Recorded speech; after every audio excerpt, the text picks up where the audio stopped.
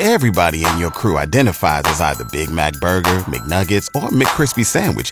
But you're the Filet-O-Fish Sandwich all day. That crispy fish, that savory tartar sauce, that melty cheese, that pillowy bun. Yeah, you get it.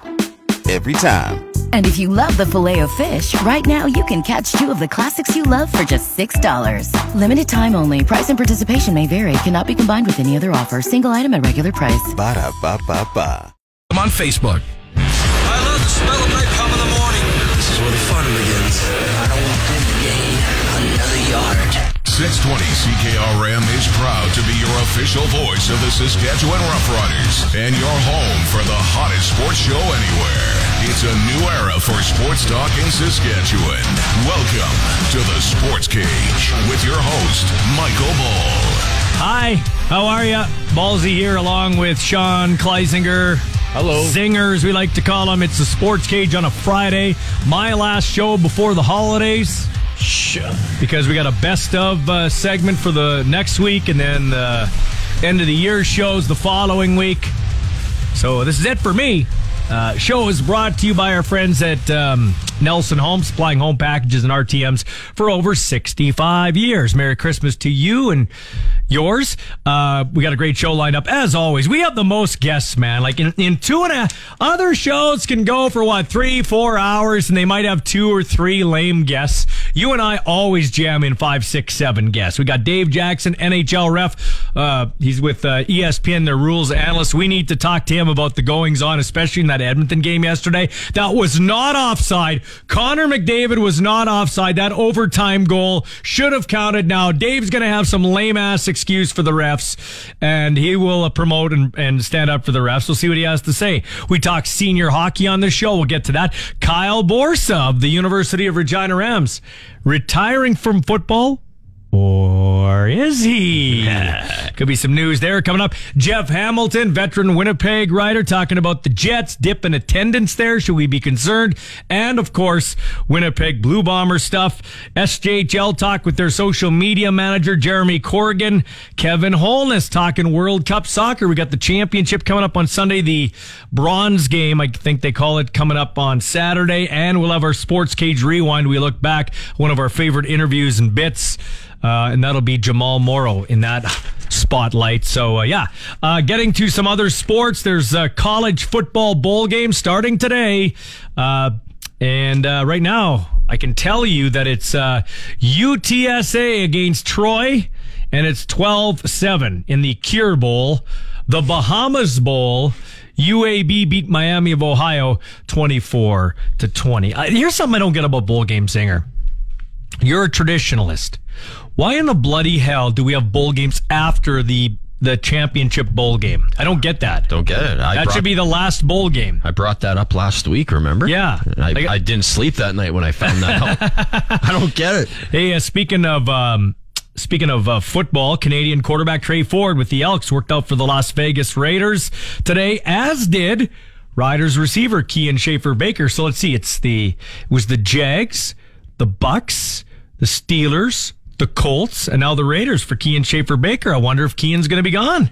I wonder. No. CFL is a high-profile fan south of the border. Aaron Rodgers telling Sportsnet it's a fun game to watch. I love the 3 downs. The motion before the snap. There's some fun cities up there. Toronto, it's a good city. Vancouver's got a team. Montreal's got a team. You get some fun cities up there. Then he was asked, jokingly, would he play up here like Brady was talking about wanting to play up here? He said, no, I'm not going to go play up there, but I like watching it, so that's cool.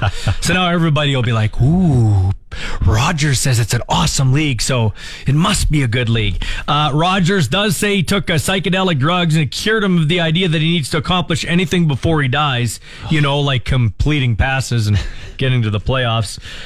He's won a Super Bowl and 4 MVPs. I know. People need to hop off him. He's accomplished. There's no doubt about it. France going to face Argentina in the World Cup final. The biggest matchup, though, of the weekend in soccer will be viewers versus boredom. That's what it's going to be. Bonjour, mes amis. So who do you got there? You got France or Argentina? I got bonjour, mes amis. You're going France, eh? It's their, if they win, that will be the first time there's been a repeat World Cup champ in 60 years since Brazil did it. So France trying to go back to back there. I'm going for Messi. I hope Argentina wins that thing.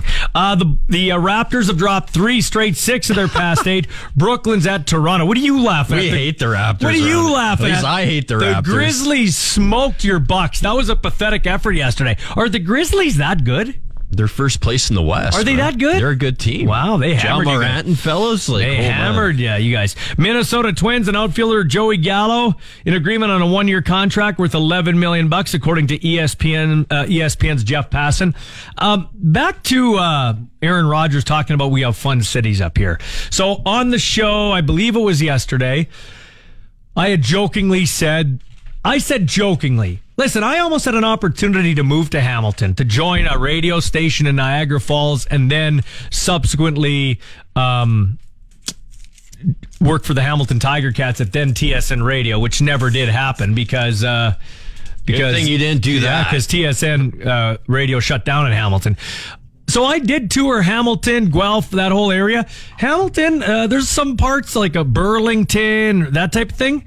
I think Grimsby. There are some nice areas in there. I don't think Hamilton is a total dump, but I called it a dump when talking about Bo Levi Mitchell. Well, apparently people in Hamilton caught wind they're listening, and not everybody, but some people are like, oh yeah, like because Regina is so desirable. Listen, I realize I don't live in Miami, Florida, but I think most people would take Regina over Hamilton. Am I right? I'm going to say it. I think Hamilton is a complete dump. I've been through there. I don't like it. Okay, so here we go. Let's talk about... Yes, I like Regina more. Let's think about this. What, off the top of our heads, we haven't done any, official research, but what would be the most desired... If you take in the unis you'll wear, the cities you live in... Unis definitely number one. The stadium you play in, and how far your money goes in that city, where would be the best place to play in the CFL? Serious. Like you'd say Vancouver, but you're going to be living in a box. You need to live with 5 other guys. It's the Riders. Yeah, I think the Riders are one. I think Calgary would be up there too. Nah, dumpy stadium. Nobody cares about it. I like McMahon Stadium. We just got back from Southern California and we saw all these jazzed up stadiums, and it kind of makes you sit back and think, man, we're not going to have these unique gritty stadiums in a few years. I like McMahon. Okay, so you got the Riders 1, I got the Riders 1. You got Calgary 2. His living is pretty reasonable. Yeah, I think I'm going to go. I'm going to go. Probably. I'm probably going to go Winnipeg 2.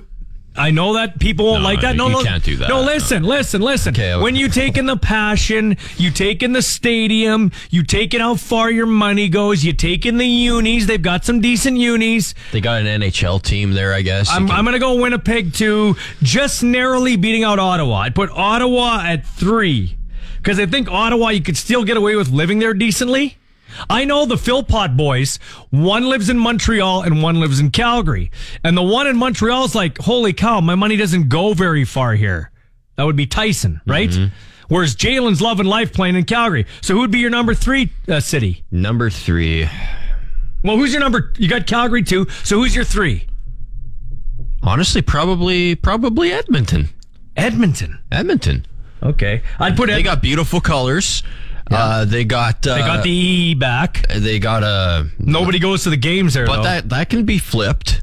I think living in Edmonton is reasonable. I think the 2 Alberta teams have to be in the top 3 along with Saskatchewan. Okay, so I got Riders, Winnipeg, Ottawa, and I'll put Edmonton at 4. You got Riders, Calgary, Edmonton, and then who's your 4th team? 4th team, I think Ottawa would be pretty cool. Ottawa? Okay, Ottawa's good. So you got Ottawa at 4 for desirable cities in the CFL. We're just talking about how I was busting the Hamilton Tiger Cat fans. No, actually, do you know what? 4 for me would be Toronto. I don't care. I know no one will go to the games, but I've always been a big city lover. I would love to find a little pad that's 600 square feet, and I would love to live in Toronto. Dude, you wouldn't be able to afford to live in a pad of 600 square feet. I would live. You're gonna live in the dorm there? I would live in Bolton, Ontario. I would live in Brampton. I would live in the outskirts. So you're going Toronto. You could 4. be a Toronto Blue Jays season ticket holder. So who's 5 for you? I'll put Ottawa at 5. Ottawa at 5. Okay, I've got I'm going to go probably, honestly, I'm going to go Hamilton at 5. I'll put Hamilton at 5 because of their facility, because of their passionate fan base, because they've got some pretty nice unis. So I'll go Hamilton 5. Next is Vancouver. I think Vancouver should be higher. But you can't live there. That's the thing. Well, we heard from Big Nate Cherry. He's living in Surrey. It's doable. Do you want to live like a college guy even when you're out of college? You want to live with 3 other dudes? I don't. Well, my son's always having to clean his kitchen. It drives him nuts. I've stayed there. The bathroom, the kitchen, 4 dudes and all. No way, man. But okay, so you got Vancouver. I'm gonna put Calgary after Hamilton. No, sorry, I gotta change this. I go Calgary at 5, Hamilton at 6. Yeah. I'm gonna go Montreal at 7. You're gonna go. Who do you got at 7? You got Montreal left. Hamilton left. So Montreal and then Hamilton and then Winnipeg. Yeah. Like who the hell would want to live in Winnipeg? Like it has to be at the bottom of the list. So Winnipeg's 9 for you. So who do you got, Montreal or Hamilton after Vancouver? Oh, it's Montreal then Hamilton. Montreal, Hamilton, and then Vancouver. Okay, so here's how yours go. Desirable cities to play, jerseys, everything included. Living, the team, Riders, Calgary, Edmonton, Toronto, Ottawa, Vancouver, Montreal, Hamilton, Winnipeg. And I've got the Riders, Winnipeg, Ottawa, Edmonton, Calgary, Hamilton, Montreal, Vancouver, and Toronto. Only because Toronto and Vancouver are expensive to live in. All things being equal, if it was comparable in terms of living, Vancouver's number 1 with a bullet. And Toronto. Yeah, I don't know. I don't like they're too cocky down there. If you're a sports fan, you would love to live in Toronto. Another reason why Winnipeg is the absolute dead last on this list, every Bomber fan, it seems like, is a Minnesota Viking fan. It's like equivalent to living in hell. They do feel very Raiderish. Like they're kind of like the Raiders. Yeah, except they've been more successful than the Raiders. Make me nauseated every morning when I wake up. God. Anyway, 936. Anyway, 936-6262. Why don't you weigh in? Desirable CFL cities. We're going with jerseys. We're going with the football side of it, the living side of it, how far your money goes, all that type of thing. How would you rank your destinations? Because Hamilton Schooners? No, they're never playing. Yeah, they're never coming. By the way, are they ever going to play in the league? I can't see it. It'll be at least 10 years. If they do, I hope, this is my wish, if the Atlantic Schooners come into the CFL, I want them to have Miami Dolphin type colors. Ooh, teal. Because the league doesn't have something like that. No, teal. Yeah, enough black helmets. Yeah. They have to have some, and because they're on the East Coast, kind of like Miami. Yeah. I would kind of base them off the Miami Dolphins. Or how about Patriots? The Harbor City, Harbor kind of, Massachusetts. Yeah. You want Miami? I like the Miami colors too. I want Miami. Anyway, 936-6262. Last time you get to weigh in talking to yours truly here in the calendar year, so you can critique us, good or bad, whatever. Let's hear you weigh in on our text line, powered by Capital GMC Buick Cadillac, corner of Rochdale and Pasqua, 936-6262. When we come back, we'll speak with the Rams. Kyle, did I say that right? Is he with the Rams? We'll find out. Latest from Kyle Borsa on the Sports Cage on 620. Details. The Kings of Saskatchewan Sports Talk. This is the Sports Cage on 620 CKRM. I got a few clutch performers I got to highlight. A couple of people out in Creative Kitchen helping me finish my work in my kitchen out there. Thanks to Brad Nemeth and the gang out there. Also, Jamie at A-Line Mechanical. They helped to set up my dishwasher and my washing machine, so I'm giving them a shout out. And my buddy Sean Kleisinger across the breakfast nook for me here. I call it the breakfast nook. I'm just saying that in the morning. The afternoon... lunch nook? I don't know. Anyway, Zinger, thanks. You are lining up all our best of segments next week, and then the Sports Cage Year in Review. There's lots of stuff to go through, so congratulations. You are our clutch performer for Nick's service in Emerald Park. Yeah, I know. You're in great. Oh, he's crying. Yeah, I know. It's a big deal. Your local Massey Ferguson Challenger, Rogator, Gleaner, and Fent dealer. Give them a call in Emerald Park, 781-1077. Hey, I was kind of... God is real. Yeah, I was kind of upset a little bit when this guy announced his retirement, because to me it was like, this guy, his career just didn't finish the way I wanted, or he didn't get the accolades or anything the way I wanted him to go out. That would be Kyle Borsa of the Rams, who had this big post on Facebook and retired. But Kyle, welcome to the show. Merry Christmas. You're coming back, I hear. Yeah, I mean, kind of surprised myself in making that decision. But, yeah, no, I got surgery a lot sooner than I expected, and so I think I want to ride it out for one more year. Well, I say ride it till the wheels fall off the wagon. And I know your buddy's Mason Nias. And didn't he give you the old tip, or told your dad to tell Kyle to keep playing till he can't play no more? Of course, Mason never wants anybody to stop playing football. So, he was super supportive too. And, he was kind of talking me off the ledge a little bit in the beginning because, he's a super supportive friend. So, yeah, I'm lucky to have Mason around for sure. Tell you what, didn't that kid get ripped off of the Heck Crichton? Like, come on. Yeah, I mean, well, here's the thing. I thought he was kind of a lock for it, and then I see he didn't even get a first-team All-Canadian. I was like, whoa. And then it kind of like, okay, well, how is he supposed to get the Heck if he's on a first team? So, yeah, I thought he, was going to win the Heck, but it's like, okay, there's some good players around, but, for him to not even be first-team All-Canadian, I was like, okay, well, wrong. That's a ridiculous thing. He's the only quarterback up for the Heck, but then he wasn't the first-team All-Star quarterback? Huh? That doesn't make any sense. That's what I've never liked about U Sports, Kyle, and you can speak to it. I know the teams practice hard, the coaches care about it. A guy like you, nobody trains harder than you. That's why I'm glad you're back to play here last year. But I feel like those people that run the sports body, like U Sports, or people who vote on these things, or people that run the universities, they really don't put much thought or effort into it. Yeah, I don't know. I would love to be a fly on the wall for those conversations, but I mean, I try to keep the bias out of it as much as I can because he's one of my best friends, but it's number one, look who he's playing against, and look at his numbers. I feel like they speak for themselves. So I don't know. Mm-hmm. Whatever. I'm not in to make those decisions, and I know Mason. I think he cared more about the Vanier more than he cared about those individual accolades. But I was just as surprised as anybody. So you're coming back now. Are you coming back? I know you're looking to be a teacher and then get into coaching. So are you coming back just to finish it off the right way yourself? And you're not really looking at pro ball. You just want to finish the Rams career in the right way. Yeah, for sure. I mean, I feel like I still haven't had the college career that I've wanted to, like you said. And I didn't want my career to end by something outside of myself. If I'm done football, I want to be able to finish it on my own, not something else, Yeah. So how did you come to that decision? Because you put out this big elaborate Facebook post. I talked to you quite frequently, but I just let it be. And then I was starting to hear rumors that you were coming back. But what ultimately flipped your decision? Was the fact you got your knee surgery so fast, or what made you decide? Okay, I'm going to do this. Yeah, I think initially.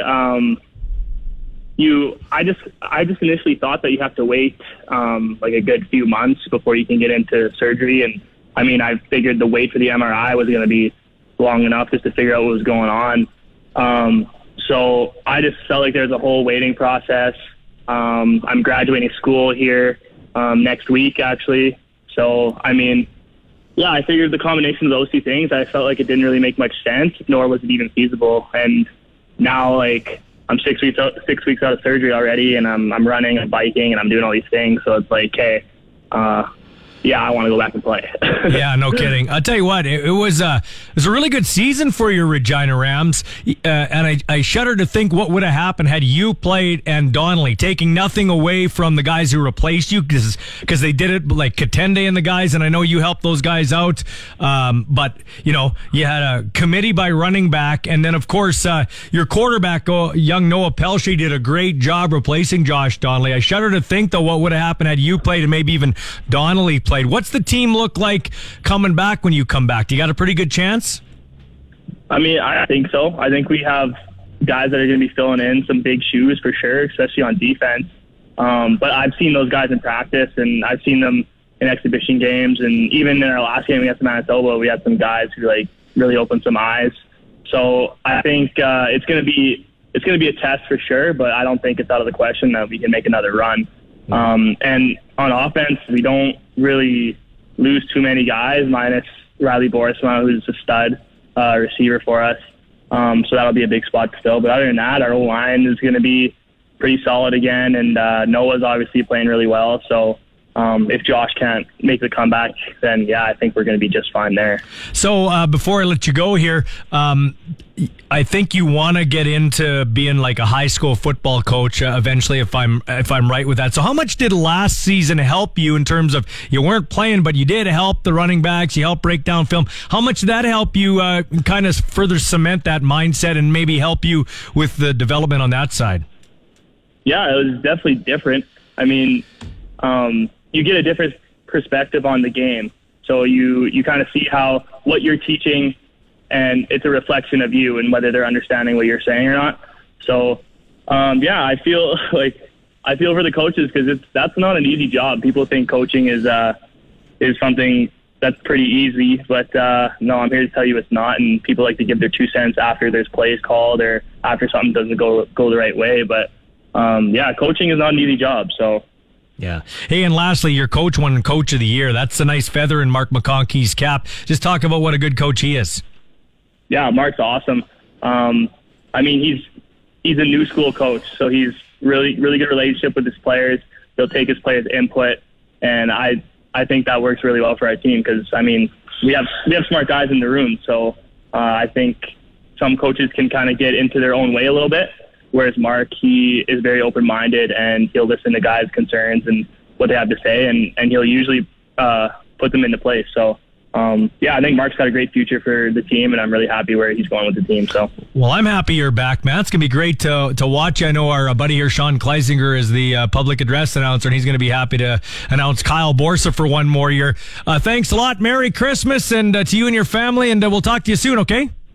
Okay, thanks a lot, Baldy. Merry Christmas. Yeah, that's Kyle Borsa from the Regina Rams coming out of retirement. That's good news, Zinger. Like, this guy, he could be the best back. He will be the best back in the conference if he stays healthy. If he stays healthy, I think he could be in the Heck Crichton conversation. I think so, too, just to get ripped off. Yep. That's the way it works around here in the West. That's right. You should ask for a trade to Laval. He'll probably get it. Anyway, that'll do it for our talk with Kyle Borsa. But coming up, Dave Jackson, former NHL ref, rules analyst on ESPN. We'll get his thoughts on some of the things going on in the NHL recently. This is the Sports Cage on 620. Follow us on Twitter and Facebook at Sports Cage. Now back to the action on Sports Radio 620 CKRM. Michael Ball, Sean Kleisinger back on the show, 936-6262. Our text line, we'll get to some of your texts. Brought to you by Capital GMC Buick Cadillac. All our guests come to you via the Western Pizza hotline. Dinner time, game time, anytime. Study time, a great time to order Western Pizza.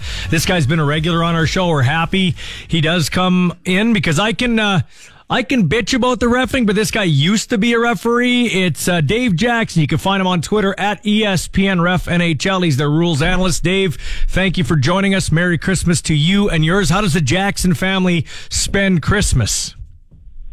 Well, this Christmas we're spending it just hunkered down in Denver. All the family's coming back. I got the 3 kids at home, and we're just going to enjoy a couple of quiet days at home with no hockey. Nice. Okay, so yeah, that's good to get a break. I kind of I love football, but I like to get away from it for a while too. So Dave, let's rewind a couple of days. Ryan Reeves comes up and absolutely lays out that Detroit defenseman. Back in the day, that was a Scott Stevens staple, literally. Lindros, Korea. What did you think of that hit? Is that still okay in what I like to call the non-hit league now? Yeah, I have no problem with that hit other than the guy got hurt. I mean, it's always unfortunate. You never want to see a player get hurt. But Ryan Reeves did everything that is asked of him. He was gliding when he made the hit. His elbow, his arm was tucked. He didn't elevate on contact. His knees were bent. And, the head was not the principal point of contact. He didn't pick the head. We saw a hit earlier in the week, I believe, in Seattle, where the player made a move and the defenseman... That's not the first time that's happened with Dave Jackson, so we're going to try to call him back. That's actually not the first time. Last time we had him on, it did that. Is somebody monitoring us at NHL Control? That is hilarious. That literally happened again. The exact same moment. I am not into conspiracy theories, but what is going on? Like, what literally is going on here? Is he there? Dave, you were on the last time, and about the 3-minute mark, it dropped again. Is Gary Bettman listening to us? Like, is he monitoring our call? What's going on here? I think it might be the Oilers fans that are. Yeah, believe me, you're talking to an Oilers fan, so we'll get into that. But here's an issue I do have. Let's go back to the Reeves thing, okay?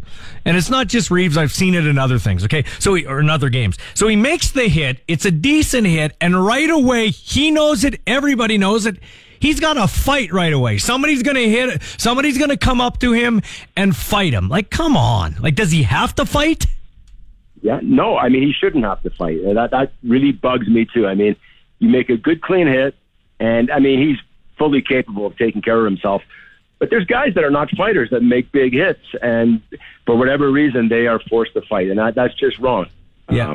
But that seems to be the culture. Yeah. Okay. So, Dave, we're going to get into that Edmonton game. The first thing I wanted to talk about is the lineup card. This happened to me watching a game. It was a neutral site game, 1994. It was the Oilers against the Canucks. It was a regular season game.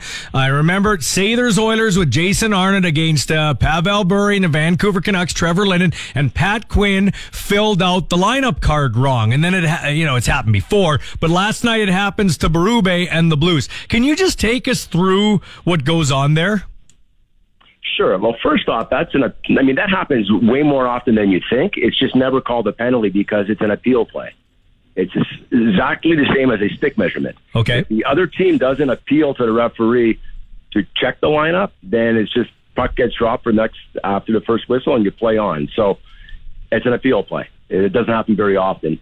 And it's a big difference between wrong starting lineup and an illegal player. So, for example, if they would have scored on that first shift of the game, the goal would have stood. You don't take the goal away. You just serve a 2-minute minor. An illegal player would be a guy that's on the ice who's not listed on the lineup card whatsoever. In that case, you would take the goal down and remove the player from the game, and you play a man short.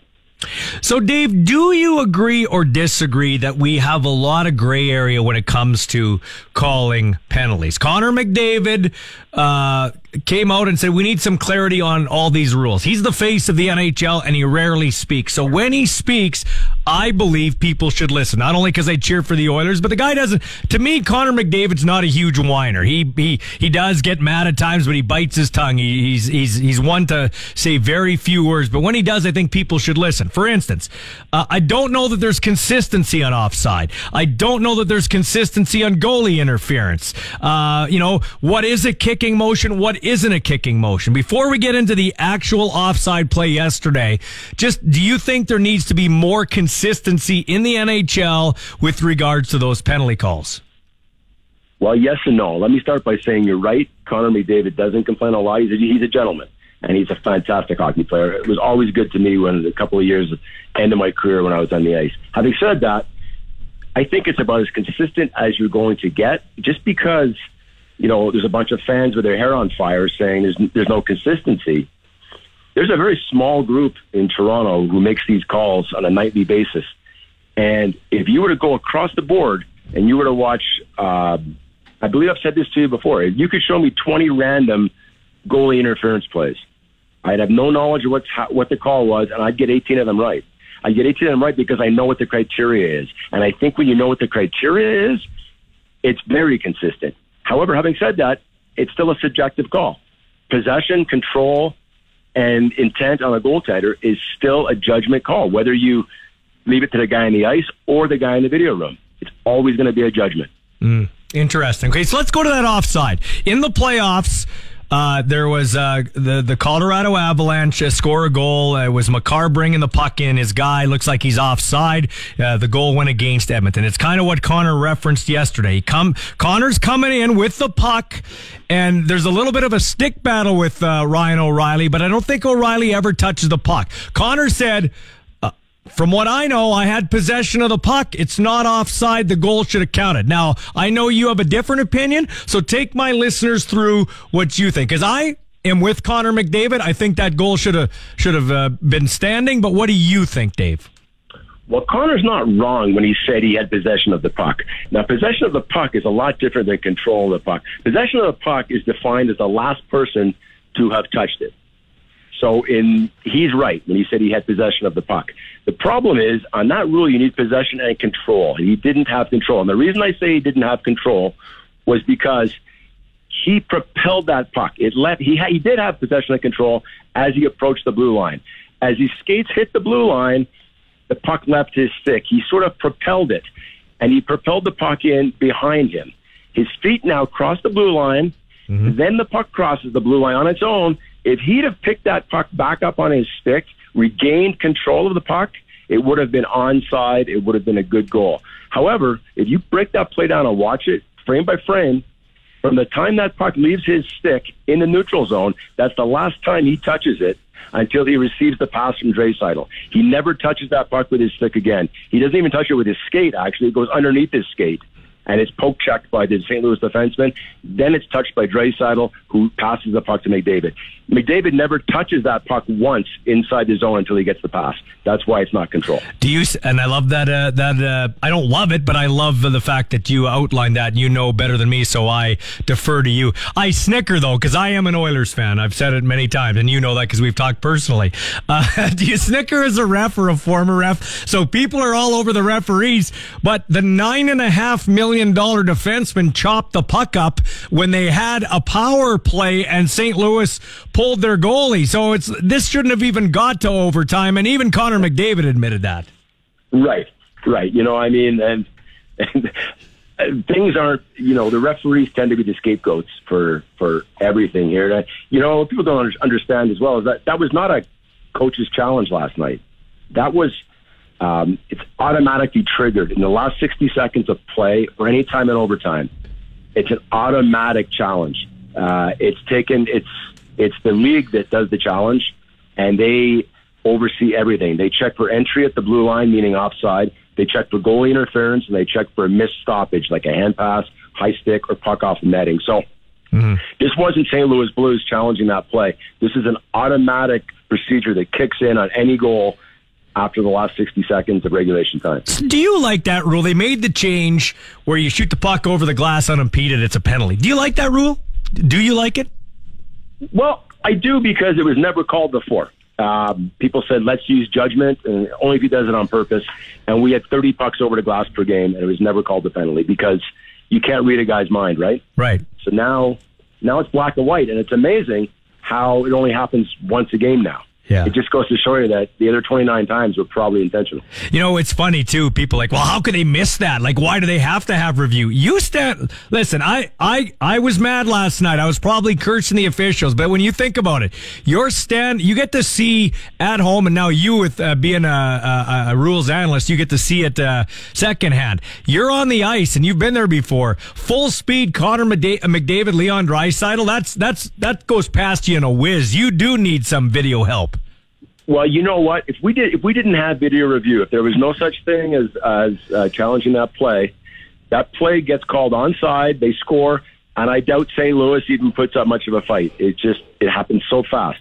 Mm-hmm. But, you know, fortunately or unfortunately, now that we have the video review that was brought in to fix offside that was 10 feet, you can't have it. You can't pick and choose which offside calls you're going to review. It's either all or nothing. And where we're at right now, it's all. So the ones that are millimeters offside or technicalities like last night, they're also going to be reviewed, and you have to live with, the genie's out of the bottle. We can't put it back in. No, that's absolutely right. Hey, I was talking earlier this week with Tim Peel about officials, and he referenced to you too with the tweet you had out there. Like, I don't know. Do you think we could run into a situation down the line where we might have an officials crisis just because these youth officials, they might, I'm excited to be an official, but if I've got a mom coming up to the glass and banging me on the head like I saw in that one tweet, it's like, why would I want to put up with that crap for $40 a game?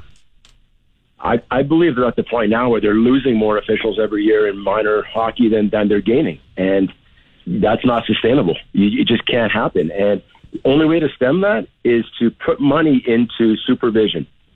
You would never sign your kid up for hockey and say who's coaching, and the organization says, well, we're not going to have a coach. We're just going to send the kids out, let them learn on their own. That would be ludicrous, and everybody would be up in arms. But that's what we do to these officials in a lot of cases. We give them a preseason camp, training camp, give them a rule book, let them write a test, and then say, go out there and figure it out on your own. We need to spend the money. We need to have associations willing to spend money to put people in the stands that are mentors, teachers, and coaches. So when that kid comes off the ice and he's been berated by the players, by the parents, he's got somebody in there patting him on the back saying, don't listen to them. You did a great job. Keep doing what you're doing, and you're going to move up the ranks. That's what's going to keep kids engaged. Yeah, I don't know if you hold ref camps, Dave, or if you mentor refs, but what piece of advice would you give to a young official in terms of dealing with stress and bozo parents and coaches? Well, I would say just ignore them, but it's a lot easier said than done when you're 14 years old dealing with adults. I would say latch on to a mentor. Find a guy on staff that's a little older, that knows has been through the ringer before, and just go to him constantly for advice. Call him, email him, text him, have him come watch your games. And that is what's going to keep you going. You know, you don't get into refereeing to get a pat on the back. You've got to be self-motivated, and you do self-affirmation, because you're not going to get it from anyone else. So what did you do? How did you deal? I never asked him this. I wanted to, but I'll ask you. What did you do to deal with stress? How did you de-stress? How did you block out the noise when you reffed? Well, I learned really early on in my first year that watching the sports news and reading the newspapers is just soul-crushing. Absolutely soul-crushing, because all they do is criticize you. So I made it a point that whenever I did a game, I refused to read the paper or watch TV afterwards. I'd listen to music. I'd watch a movie. I would just eliminate all that external noise, because there's so much negativity. If you let that creep in, it's going to just destroy you. So I just totally avoided it altogether. You've seen some great players with your own eyeballs 5-10 feet away. Let's talk about Ovechkin for a second. Probably the best one-timer in NHL history. Would I be far off with that? No, you'd be bang on. Yeah, that guy can shoot the puck. Man, can he shoot the puck? Gretzky's my favorite of all time, but I'm rooting for him to break the record. I think he's got a legitimate shot now. Well, I couldn't agree with you more, but what always amazes me is when they go on the power play, he sets up in his office, and I say to myself, there he is. Somebody cover him. And the puck just comes to him, and he's open, and he puts it in the net. It's a definition of insanity, right? Just doing the same thing over and over, hoping for a different result. Until I guess they're going to have to put a guy on his back or something, because he seems unstoppable. It reminds you when Gretzky used to set up in his office behind the net. People would still fall for the moves. Absolutely. I think great hockey players just have an ability to adjust, and no matter what you try and do to defend them, they're just going to outfox you. One other thing I want to talk about before I let you go. Binnington does this a lot. Didn't do so much of it last night, but goalie interference, like where the guy's cutting behind the net and he puts his arm out or gets in front of him, and sometimes it's a dangerous play. I wonder if the NHL looks at that a little more closely as we go along, because I'm noticing more and more goalies are doing this.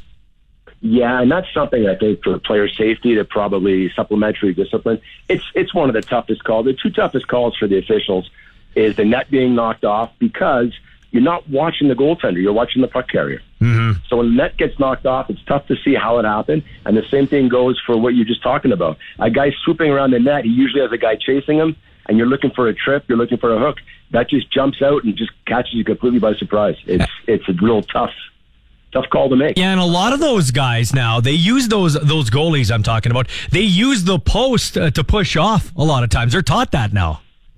Correct. Yeah, so that's crazy. Crazy. It seems to be, I think maybe they have to find some way to keep those nets anchored better in the ice. Yeah, technology. Hey, Dave, thanks for your time, man. I appreciate it always. Always, Michael. Have a great Christmas. You too. Merry Christmas. Happy holidays. Dave Jackson, you can follow him at ESPN Ref NHL. When we come back, a sports ticker with Zinger on the Sports Cage for Nelson Holmes on 620.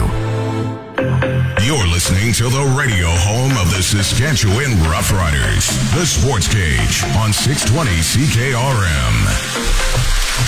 It's 4:52 with the sports ticker. This is for Bronco Plumbing and Heating, where professional service is guaranteed. They'll treat you right.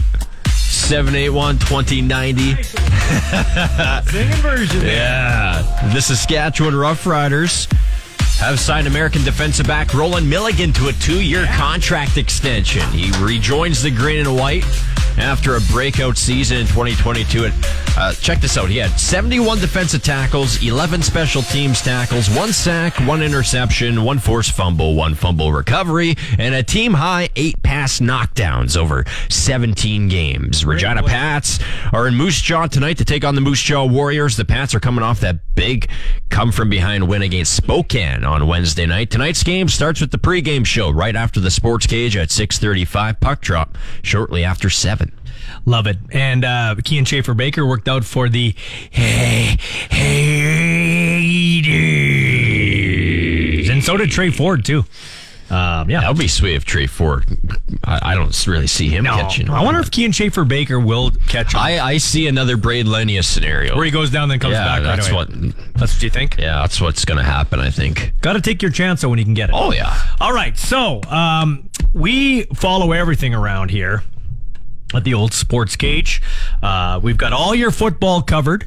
We got all your curling covered. We'll get into more of that coverage on the other side of the calendar here. We got the Cougars covered. We just had Kyle Borsa from the Rams. Like, if you want sports, you don't go anywhere else. This is the #1 sports talk show. And I want to tell you, big things are coming for the Sports Cage on the other side of the calendar year. Mm-hmm. And I'm not just whistling Dixie. We have a big announcement, big things coming for the Sports Cage in January. Okay? Mm-hmm. That's all we can tell you. First week of January. Huge news. Make sure you're tuning in. That's all I got to say. And if Terrell Owens would say, get your pop code ready. That's right. That's my quarterback. That's my quarterback. That's my operator right there, Sean Kleiser. He was gone for a month and now he's here. He's my operator. He's back. I love him. Anyway, we also have your senior hockey cover. We got Pats Hockey. We're the voice of Pats Hockey. We have NHL. Tim Peel, the referee, former referee, was on. Dave Jackson on today. Pete Loubardias, Peter's Puck, Flames broadcaster. Who else there? Bob Stauffer comes on.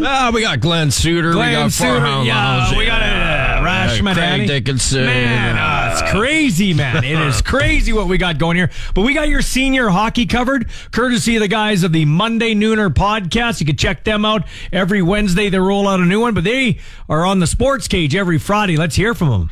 Time now for the Monday Nooner Senior Hockey Report here on the Sports Cage. We talk about it every week here on the show. 12 leagues, 105 teams duking it out every week.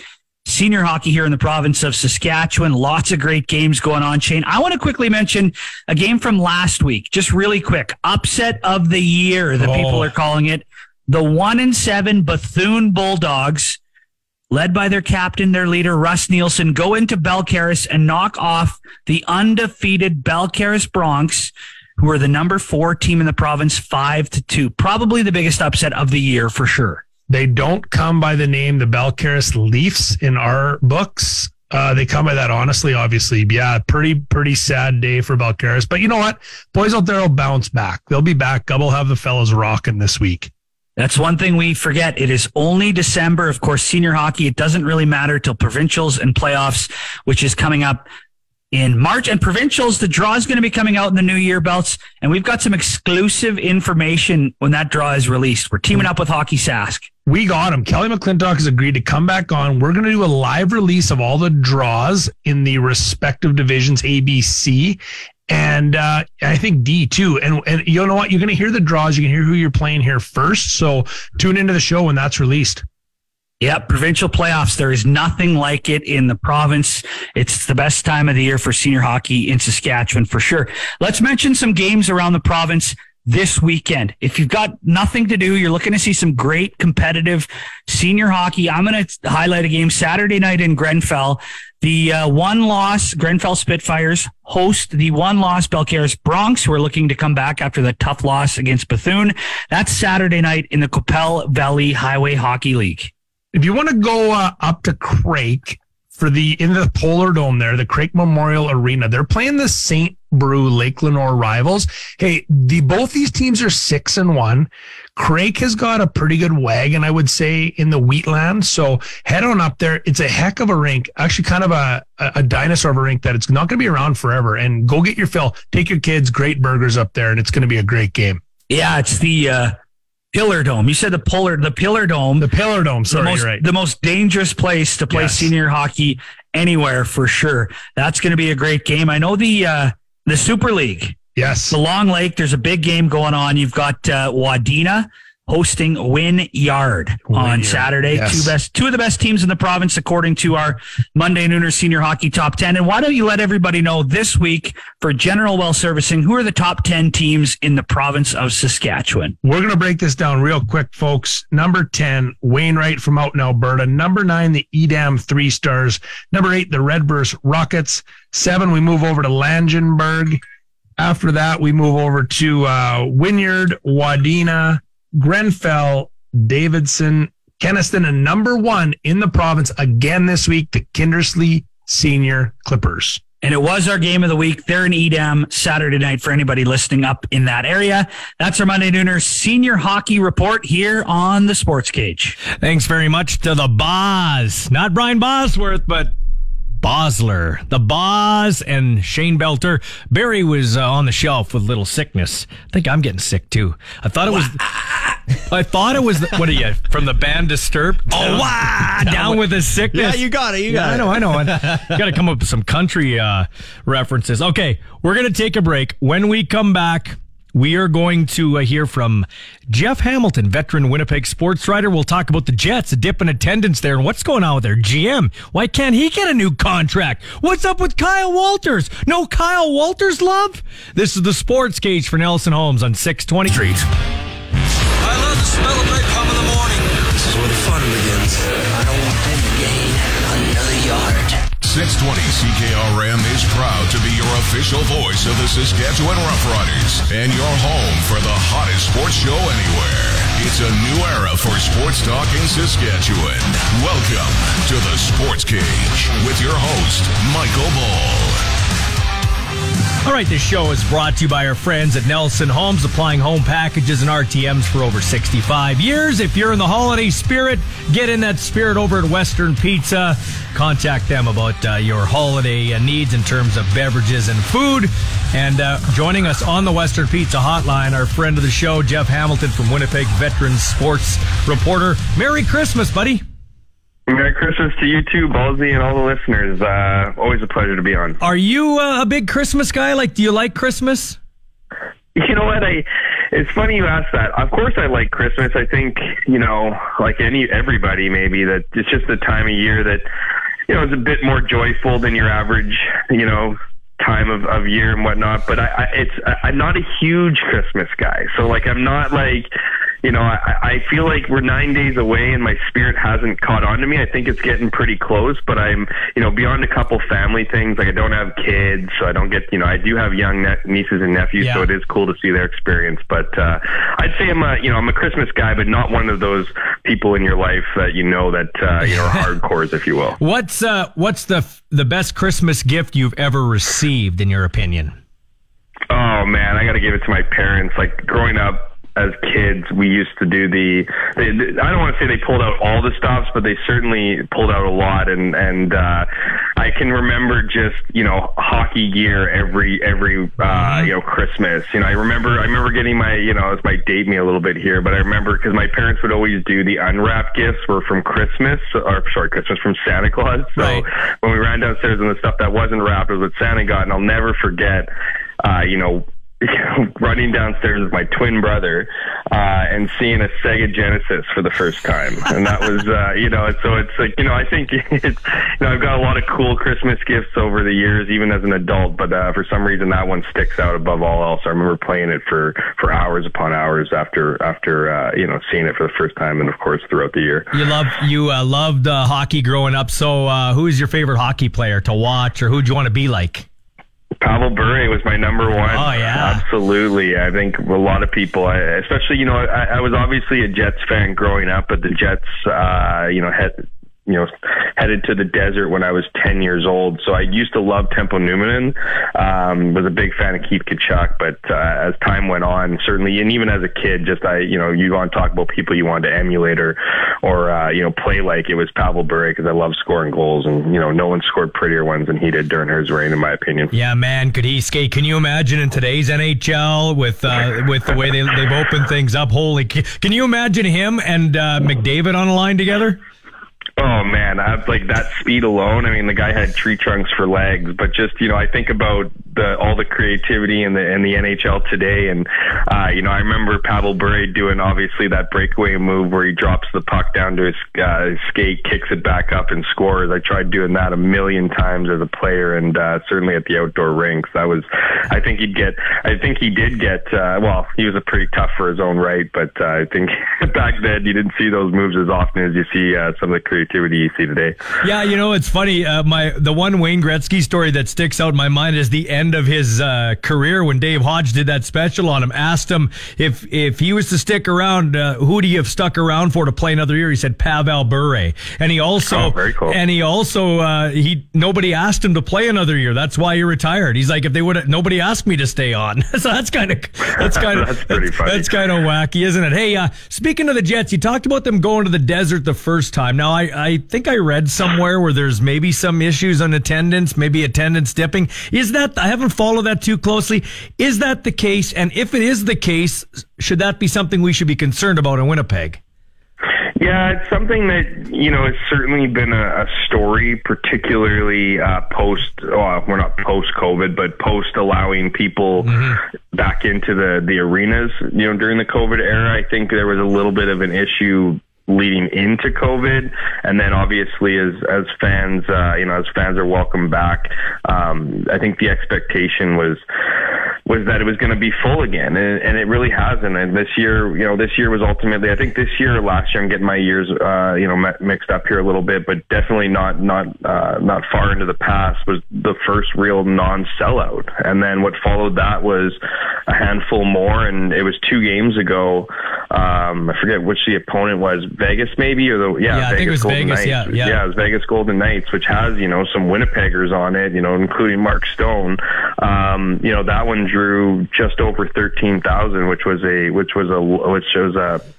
low for the Jets. And so the thing is, it's when you build an arena that has the fewest amount of seats in it, and you're not selling out. I mean, there's lots of arenas across the NHL where if they're not selling out by 1,000, 2,000 fans, they're still getting 17,000, plus. And in Winnipeg, where it's around 15, 16,000, if you're not, or 15,000, you're not having 2,000 fans. All of a sudden you're looking at 13, 14,000 fans, and there is an issue. I mean, do I think it's the start of the Jets leaving town? Absolutely not. I mean, as bad as the American dollar compared to the Canadian dollar is now, it was much worse before. There was different things in place in the NHL back then versus now to protect teams, and certainly the efforts by the NHL. And even just talking about it now seems a little premature. But to your question, I mean, there definitely has been a bit of a building concern over not having to sell it, and that was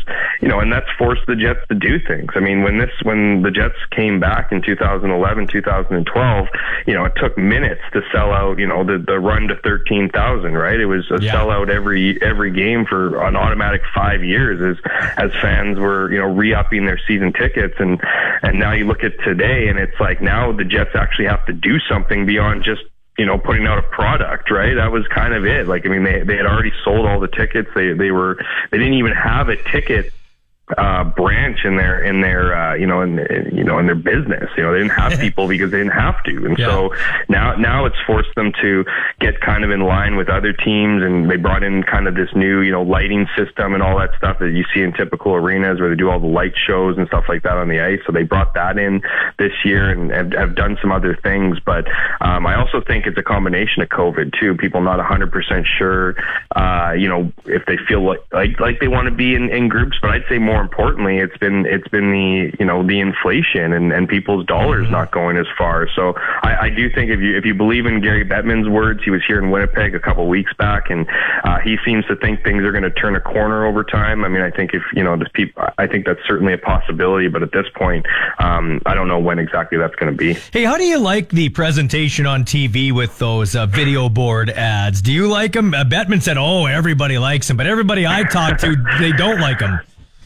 Yeah, I don't know how Gary Bettman can say that with a straight face and say that he, you know, based on his polling, you know, that they actually enjoy, the digital ads. I mean, that to me is like, who are you polling? Like, you know, Daly and a couple of your other cronies in a room? Like, I just don't, you know, I'd be interested to see the empirical data on those, on those statements. But, you know what, I find myself maybe I'm just not noticing as much. Maybe I'm going to too many live games. Yeah, boo-hoo on me. But but it's just, you know, but I just like I certainly understand it from people.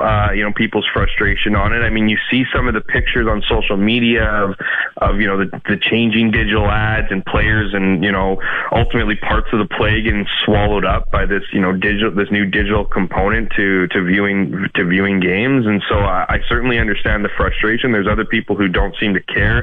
I just wish that Gary Bettman would come out and say, look, this is, you know, we're trying to build revenue. We're trying to generate new revenue. This is one of them. There are going to be glitches. We're going to be working things out, and you know, even go as far as to say we apologize for anybody who's having a hard time viewing. We're working on the bugs. Like, I don't know how Gary Bettman can look at those things that we all, you know, those examples over social media of these digital ads and say that people actually enjoy it. So I think maybe a little less smoke screen, a little bit more honesty would go a long way. Because I mean, the NHL does need to generate money. They aren't as lucrative as, you know, you look at some of these outrageous contracts in, you know, Major League Baseball and, you know, NBA and NFL and pretty much every other sports league.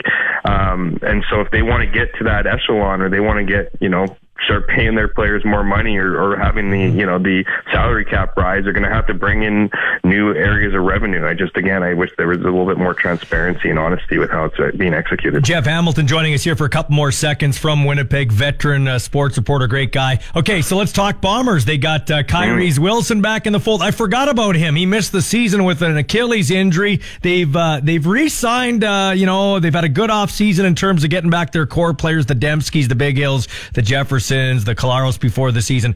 But what the heck's up? You've got Kyle Walters, who's had a big hand in building that team, and there's no commitment to the GM. So is there a big time power struggle here between those two guys, O'Shea and Wilson, or Walters? Pardon me.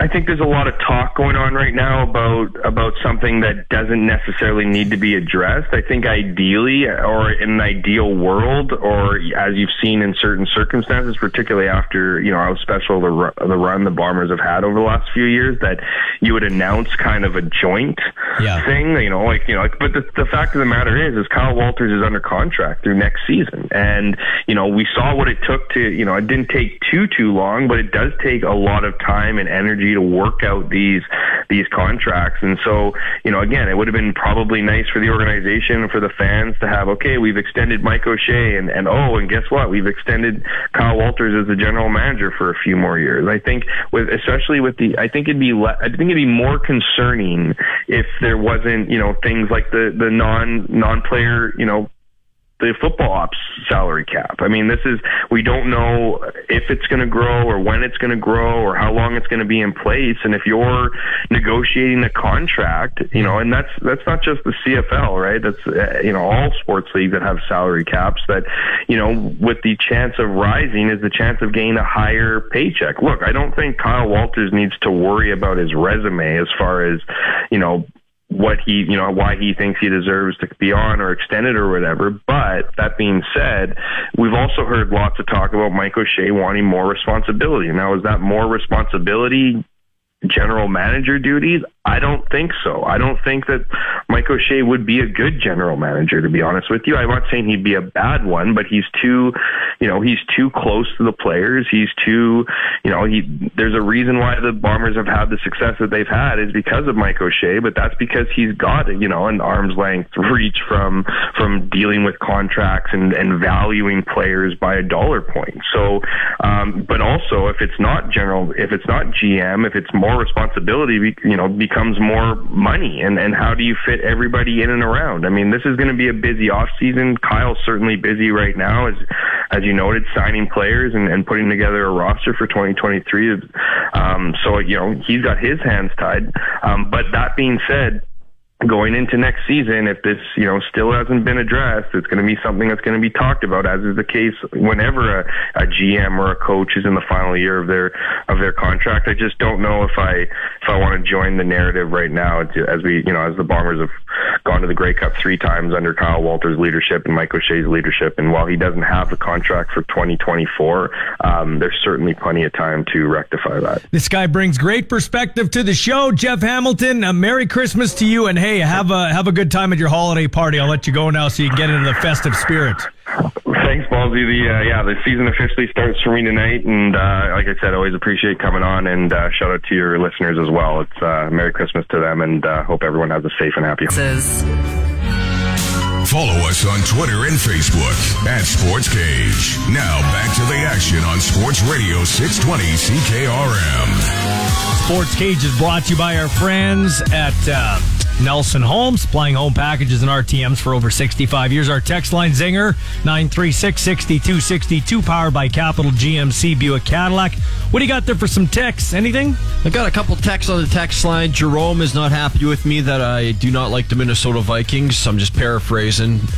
Sorry about that. I mean, not everyone can be a Vikings fan, I guess. Yeah, there are a lot of smart people in the world. A lot of smart people. This texter, unnamed texter, hate to do it, but have to reference reference the politics in which cities to live in. I live in Edmonton and always thought Alberta was the benchmark when it comes to politics and matching my personal preferences. Have to say it, with the premier you have, Regina jumps to the top. Oh, so that's because we're talking about preferred destinations in the CFL. Yes, sir. Zinger had Riders 1, Calgary 2, Edmonton 3. So Regina 1, Calgary 2, Edmonton 3, Toronto 4, 5 was Ottawa, 6 Vancouver, 7 Montreal, 8 Hamilton, 9 Winnipeg. I had Saskatchewan 1. We're taking like jerseys in, how far your money goes, winning coaches. I had Saskatchewan 1, Winnipeg 2, Hamilton 3, Edmonton 4, Calgary 5.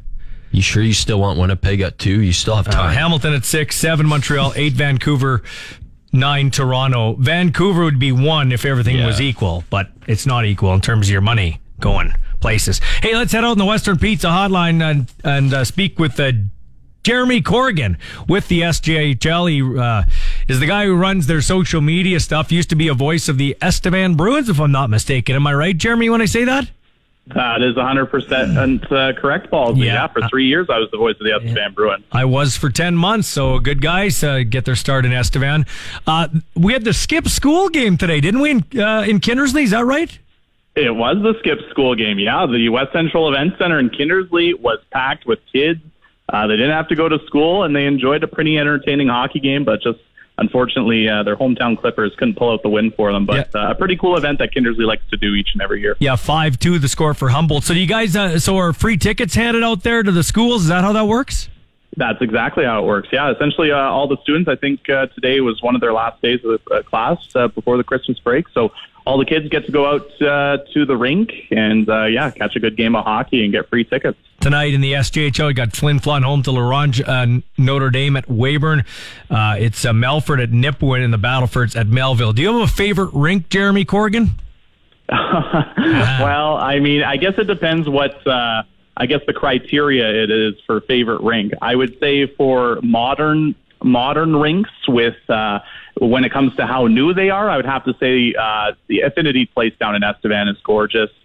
Spending 3 years there in broadcasting there was unreal. But I would say for atmosphere, the Whitney Forum up in Flin Flon, hands down, is one of the best atmospheres I've ever been a part of when it comes to a hockey game. And if you're a diehard hockey fan, I highly recommend making the road trip up there and checking out a game. It's unreal. So is the SJHL, I was going to get the commissioner on, but he said, hey, get my right-hand man here on. So are we going full cages? How's that working for the SJHL?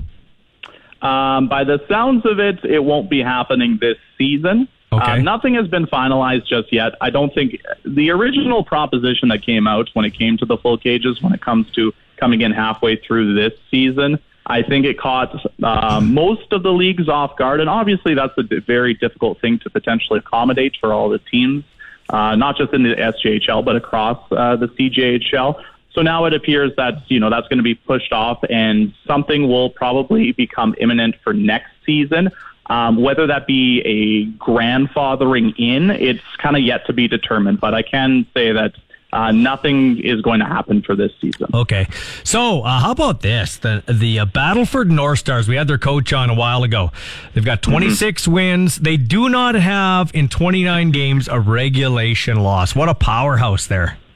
It is it's incredible when you think about it. And I've had the privilege of seeing them so many times this year, and they just find different ways to win. They have the top 3 scorers in the Saskatchewan Junior Hockey League. They have the number 1 line in the entire SJHL. They have Josh Kotai in between the pipes for them, and he has the best numbers. He has a goals against average below 2, a save percentage of .945, and they have a complete blue line. It's pretty remarkable. And even when you look at their game last night against the Yorkton Terriers, they were down 4-3 going into the third period, and they score 6 goals in the final 20 minutes, and they win the game 9-6. They are incredible, and they continue to find different ways to win, and we'll see how long this miraculous stretch goes for them. So like anything, you got to evolve, and the SJHL has with the social media, Instagram, Facebook, everything like that. Can you really gauge how much of a difference the social media footprint has had in terms of the excitement around the league, people being more engaged with the teams? Well, personally, I can, just because I've had the privilege of getting out to all 12 rinks so far this season. And I know in almost all of my stops, a lot of people approached me about asking me if I was the one being involved with all the different types of content that we've been producing in the Saskatchewan Junior Hockey League. And, I even had some kids out in Weyburn come up to me and ask me if I was the person running the TikTok, and they were saying that they follow along. And it's about, the big thing we wanted to do when it comes to, continue to pump out new content for the Saskatchewan Junior Hockey League is we want to obviously, we have our current fans, but we also want to, get new hockey fans getting into the rink and get them engaged. And obviously social media is such a big part of life now, whether we like it or not. It's a big part of life, whether you're a kid or an adult. So we want to make sure we get as much content out as possible and, try to, reach out to people of all ages. Is there anything on the social media, aspect of this league that you like doing? Like, do you have I know you do SJHL Weekly. Are there certain things you like to do as opposed to other things or that have caught on more? Well, I think for me, I enjoy every aspect of my job.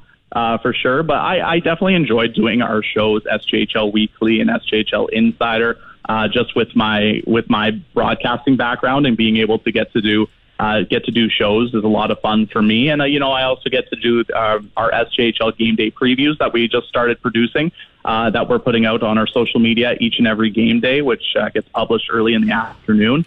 And, it allows us to provide kind of more of kind of like a sports center vibe when it comes to, producing, a preview of the night's action in the Saskatchewan Junior Hockey League. So, it allows me to use, my broadcast experience and also get to use some of the different skills that we've, combined here at IKS Media to produce, great new content for the league.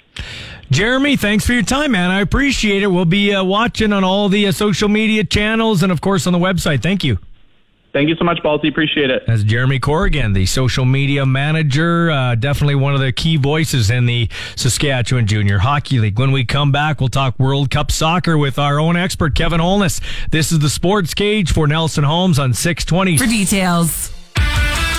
The Kings of Saskatchewan Sports Talk. This is the Sports Cage on 620 CKRM. All right, World Cup of Soccer began November 20th. It wraps up tomorrow and Sunday. The bronze medal matchup has Croatia against Morocco, two countries that put Canada out of the competition.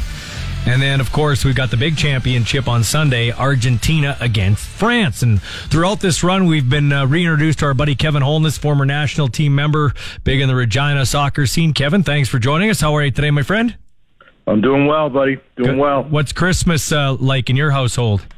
It's a little bit hectic. I got family from both sides coming in and out of Regina, family from Winnipeg. It's crazy. A lot of food. Too much food. Oh, wow. What's your favorite go-to at Christmas?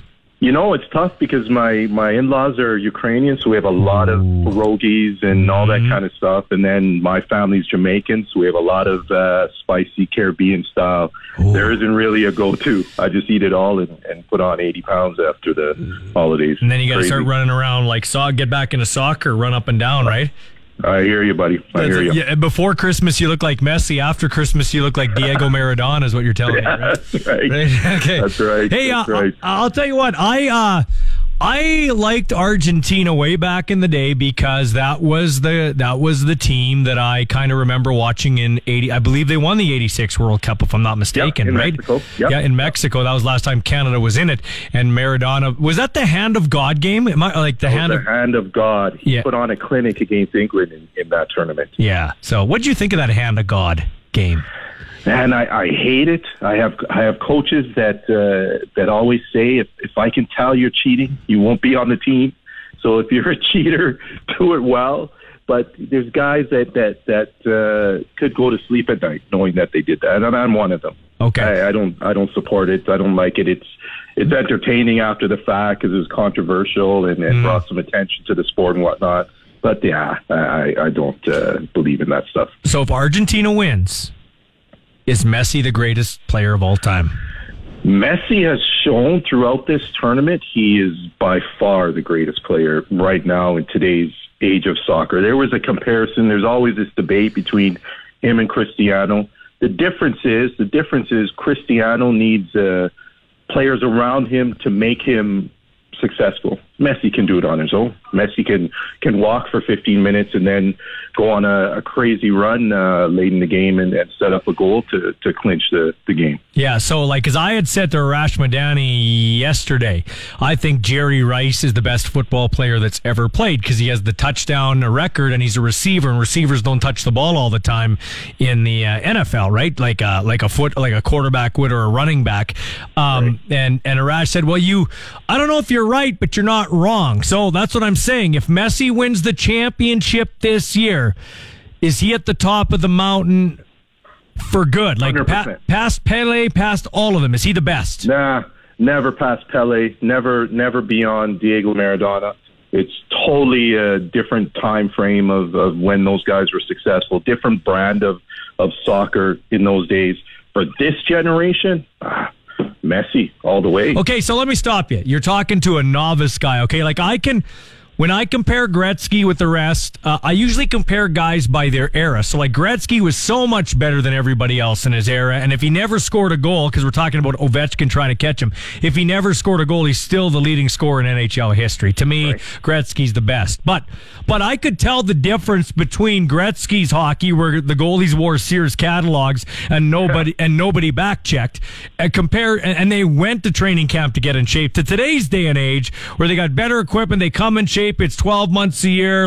You know what I mean? I could tell the difference. You just referenced something there. So to me, soccer isn't what do you mean it's a different type of game? To me, it's still the same type of game. So how is that generation different than this generation? Well, from my opinion, the Pele generation was more finesse style of soccer. It was grueling because they played on heavier pitches. Their equipment wasn't up to standard until the latter days.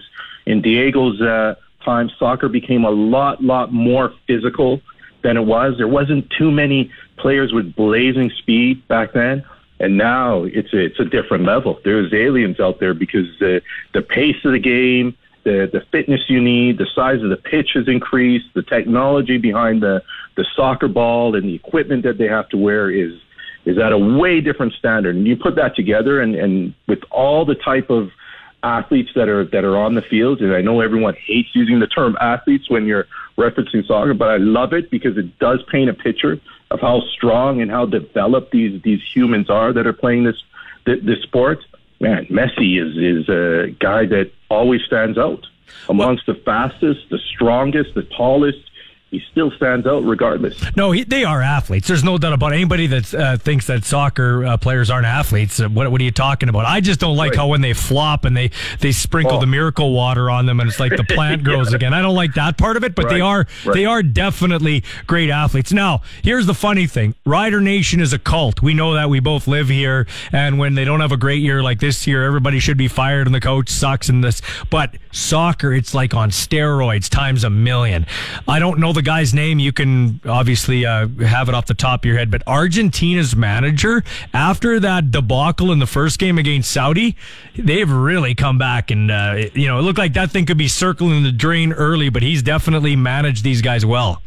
Absolutely. I think he was on the chopping blocks. As you noticed, I'm not sure if you know, there's seven coaches or managers that have now left their posts. Yeah. Mexico's coach at the final whistle was fired.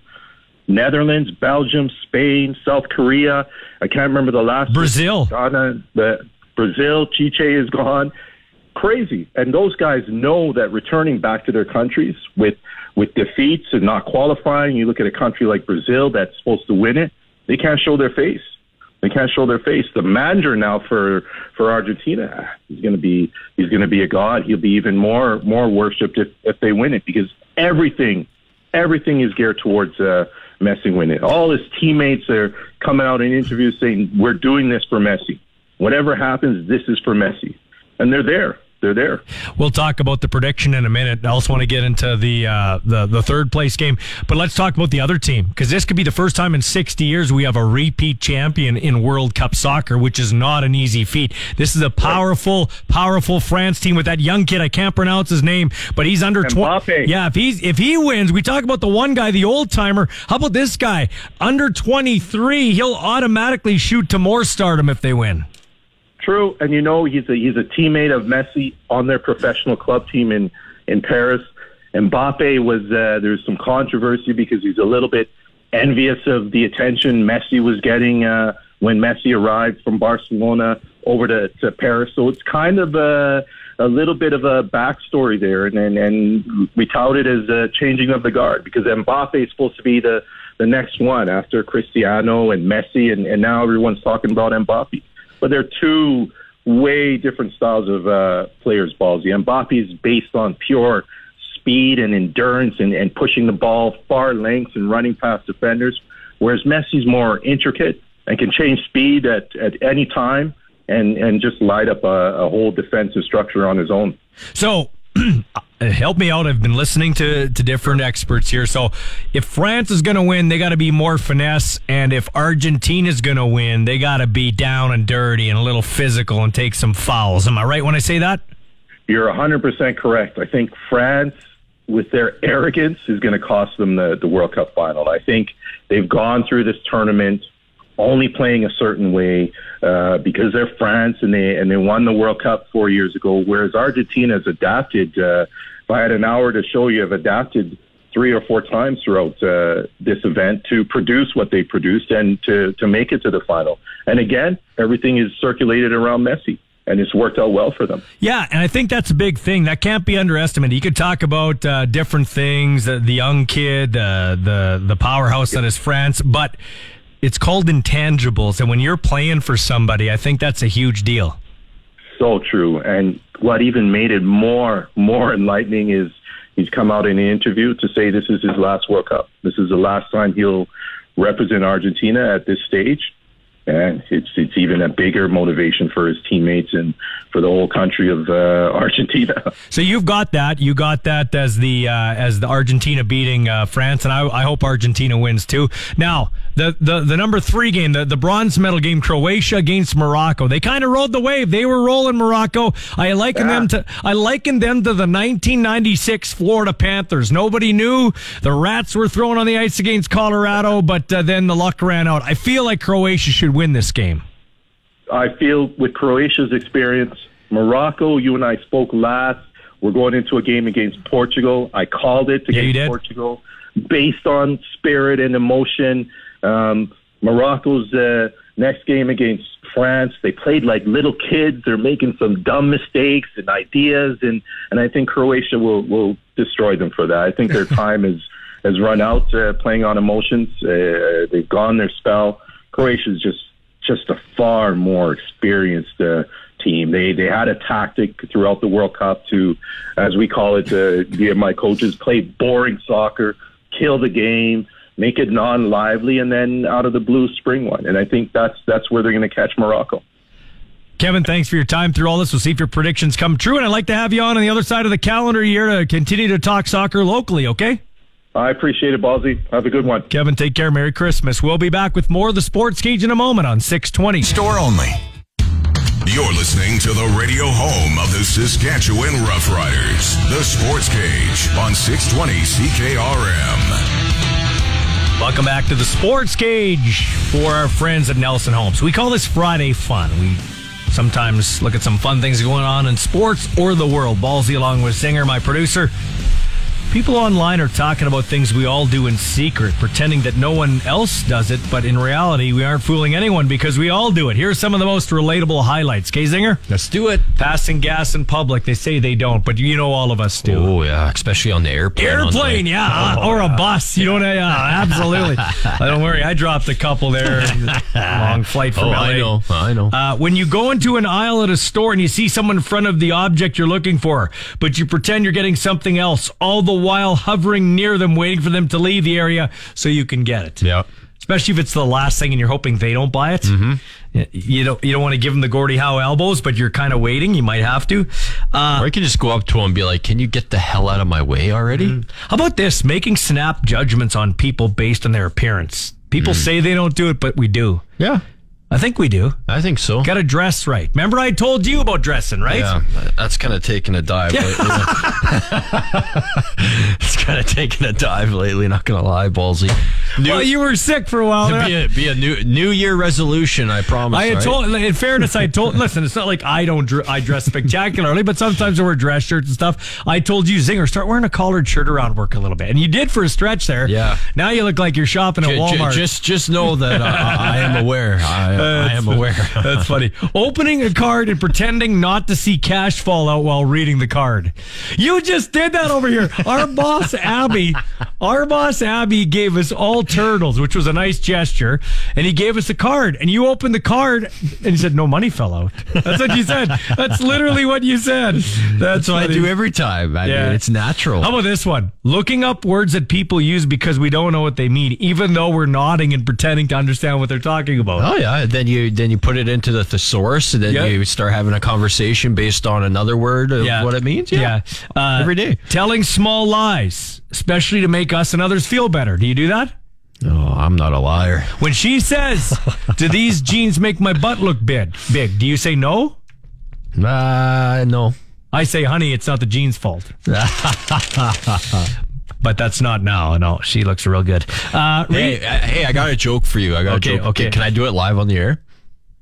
Will we get fired? No. Okay. All right. What? I have my hand out in front of Ballsy right now. Your left hand. My left hand. With your ring on there. Watch the fly. You see him? He did one backflip. Yeah. He did two backflip. Yeah. He did three back. Yeah. Okay, he's getting hot though. Here. Hey, hold his jacket. Okay. While he's doing the backflips. All right. Another backflip. Another backflip. Yeah. Do you believe there's a fly in my hand? No. Oh, you're supposed to say yes. Okay, yes. Yes. Well, why are you holding his jacket then? You're such a loser. Did you like that? You're such a loser. My wife did that to me yesterday. You're such a loser. You ruined it. You're supposed to say it. Do you smell your own body odor? Yeah, actually in the LA airport, I had to buy a bar of deodorant in that one store there because, man, I was ripe. Do you have a full do you have any pets? Yeah, I got 2 wiener dogs at my mom's place. Do you talk to the wiener dogs? Oh, yeah. Like they're good friends of mine. Do you have full conversations with them? Oh, yeah. Yeah. This one may be the best, okay? Okay. Saving dead batteries, pretending we dispose of them properly, and then getting to the point where it's out of control and we hide them in the trash can. Do you do that? Do you do that? Yeah. How about this? Throwing garbage in the recycling and vice versa when you shouldn't, because you got those different bins. Oh, I do that all the time. Me too. Yeah. You notice in the States they don't recycle? Yeah, I'm not. They just throw stuff everywhere. I've never been a big proponent of that. Recycling? Yeah, maybe I'm a bad person. You are kind of a bad person. And this is great. Now, we recently heard that scientists have designed a urinal that drastically reduces splashing. Ooh. But there are other cases that could benefit from an increase in splashing, such as this one. The Westminster neighborhood in London, England, has been struggling with people relieving themselves on city streets, and they're fighting back big time. They're painting walls and other surfaces with a special kind of paint, which actually causes the stream to splash back on the person when they pee on it. The idea is to deter public urination by soaking the person with their own thing. They've added posters with a QR code to help people find the nearest public restroom and to remind them that public urination is illegal. They're adding more public toilets, and there will be a focus on finding people who are caught. There's 2 cities that people like to go to that I have had absolutely no desire to go to. To be honest, now that I've been to LA, I would never go back again. Yeah. I would never go back again. I liked Huntington Beach where we stayed, but LA's a dump. Yeah. And Beverly Hills, very underwhelming. I was very underwhelmed. Yeah. Now, I will tell you this. No desire to go to London, England. Do you? I have zero desire to go see England. The only reason why I would like to go is to see some Premier League live. To me, it's Old Trafford. To me, it's drab. It's boring. It's got clouds and rain, and obviously people peeing everywhere. So I have no desire to go to London, England, and I have absolutely no desire to go to New York City. Yeah. You're not have you been to New York City? Yeah. You have? I like New York City. You went to a sporting event? Yeah. Which one did you go to? No, I've been to a lot there. You like New York? Yeah. What do you like about New York? I have no desire. The sports. I've seen the Packers play the Giants and Jets. I've seen. What's that stadium like compared to the one we were in? I like MetLife probably better. It's like a big old-fashioned stadium, except it's newer. That's my type of. Do you think in England, by the way, do you think they use Boris bidets there? Boris bidets? Yeah. Yeah, except everything goes wide to the right. Yeah. There we go. All right. That's my joke. That's your thing there. Okay, so can I tell you this funny story while I get a second here? So, very first time I encountered a bidet. So, my grandma and I went on this tour to this religious tour to Italy. And I had just been dating my then wife, and I was deciding, and this is a true story, I was deciding whether I was going to be a priest or not. And I'm kneeling by St. Peter's tomb then. I think Pope John Paul is buried there now. I'm a Catholic. And I said to God, listen, I'd love to be a priest, but I like women too much. Sorry. I walked out of the Vatican into St. Peter's Square, and a pigeon crapped right in my arm like 2 seconds later. So maybe that was a sign. I'm divorced now. But I will tell, and I'm not totally blaming that on her. Then the other thing is on that trip, we went to this upscale hotel. This is in Italy? Yeah, in Rome. And there were 2. There was the toilet and the bidet. Well, I didn't know what a bidet was. I'm just like, what would I have been? I'm a 15-year-old. No, sorry. I'm a 20-year-old kid from Glencairn. Not a lot of culture. Yeah. So I thought that's where you pee. I took a pee in the bidet, flushed it, and it came back. No, you didn't do That's exactly what I did. Oh, my God. That's exactly what I did. Anyway, that's my story for the day. When we come back on the other side, we're going to take a trip down audio memory lane from earlier this week. We call it Sports Cage Rewind, and get to some other stuff. This is the Sports Cage on 620 KRM.com. I love the smell of napalm in the morning. This is where the fun begins. I don't want them to gain another yard. 620 CKRM is proud to be your official voice of the Saskatchewan Roughriders and your home for the hottest sports show anywhere. It's a new era for sports talk in Saskatchewan. Welcome to the Sports Cage with your host, Michael Ball. Wherever you're listening, however you're listening, thanks for making us part of your day. Show's brought to you by our friends over there at Nelson Homes, supplying home packages and RTMs for over 65 years. Our text line, we'll get to some of those before the end of the show, brought to you by Capital GMC Buick Cadillac, 936-6262. And all our guests throughout the week brought to you by the Western Pizza Hotline for holiday stuff. Why don't you check in at Western Pizza like I'm going to do, going for lunch, as they will help your office parties or host you at their various locations. So this week we had heard from Jamal Morrow, who's a college football coach, Mike Leach at Washington State University, but now most recently at Mississippi State with the Bulldogs, passing away unexpectedly at the age of 61 from a heart attack. And he was famous for the air raid passing offense in college football, a real innovator. He helped Jamal Morrow get in, or was steering him towards pro football, and actually in Canada, as you'll hear. As we caught up with Jamal earlier in the week, we call this our Sports Cage Rewind. One of the most screwed up things about this country is the fact that in order to do anything, in order to cross the street, we always have to have a committee, and I said, and so I figured, well, screw the committee. We really only need one guy, and now he's got to be smart enough to call either heads or tails. That's it. So then I thought about, well, should I get the biggest guy on the team or the littlest guy on the team? And then I thought, well, Jamal Morrow was on The Price is Right and was fairly lucky and went to the final round and almost won the sucker. And it was closest to the price, but he's over by like $3. The other person's under by like $60, but since he's over, he loses. And so I figured, well, Jamal Morrow's a lucky guy. Plus, he's got pretty good energy to him and stuff like that. So why not Jamal Morrow? And so then Jamal Morrow goes out and did have an amazing knack for winning the toss. And then, wins it almost all the time. Literally. I'm serious about this. I don't know what his record is, but it's something incredible. And then, but I don't even really care about that, because one way or the other, you get the ball one half or the other, except one time when I played Nebraska. I'll tell you a story on that in a second. So hold on to your hat. And then, so Morrow goes out there and he had a funny tendency to win. Then I'm thinking, I don't want to sit here and think of and sort out a new guy to do it. So Jamal Morrow has gone out there for the coin toss for about 2.5 years, and then we got on a roll, and so then I liked it even better. There will never be another Mike Leach, sadly passing away at the age of 61 from a heart attack. One of the most accomplished coaches in FBS football history in the United States NCAA. And this guy, Jamal Morrow, the man he was talking about, is with our Saskatchewan Roughriders.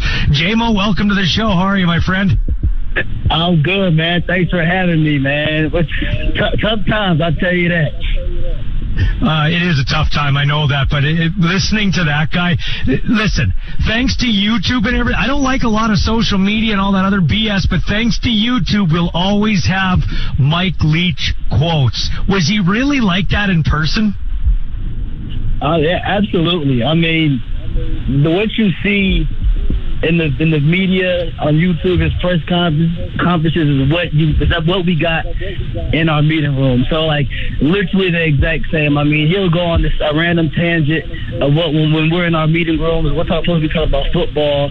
He just goes on another tangent for another 30 minutes. We're all just sitting there like, we need to go. But he's just having the time of his life, just, talking about whatever's on his mind. That's what he's going to talk about. And we have a game plan to get ready for, and he's just going on this random whatever we're talking about. But that's exactly who he is as a person, and that's what makes him so great. What did he mean to you? I know you had a pretty big Twitter and Instagram post. It looked like he meant a lot to you, Jamal.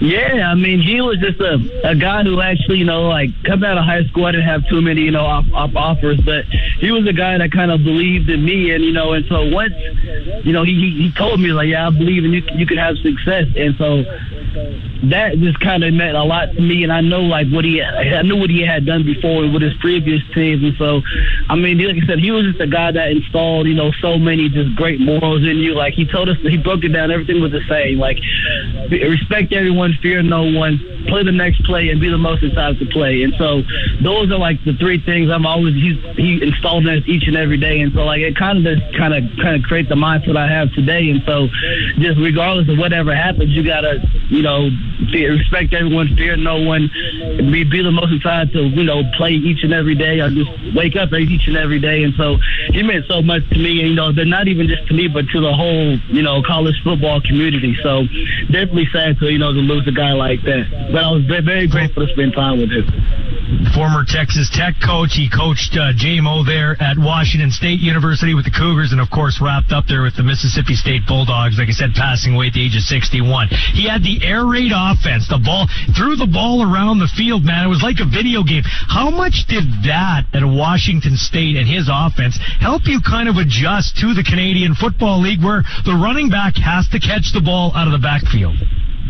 Oh, it exactly made me the player today, and it was actually hilarious. Like during my whole NFL draft period, he always told me, like, hey, you would make a very good running back in the CFL. So if the NFL don't work out, like you would be able to do some damage up there. And and he told me that before I was even interested or looking into it. And so then once I got up here, he was right. Like this game fits the way I play the game. And so it's all about space. And that's what the CFL is, especially for a running back. You get the ball in space, and you got to do what you have to do. And so it was kind of just setting me up, for my success, that I had, in the CFL so far.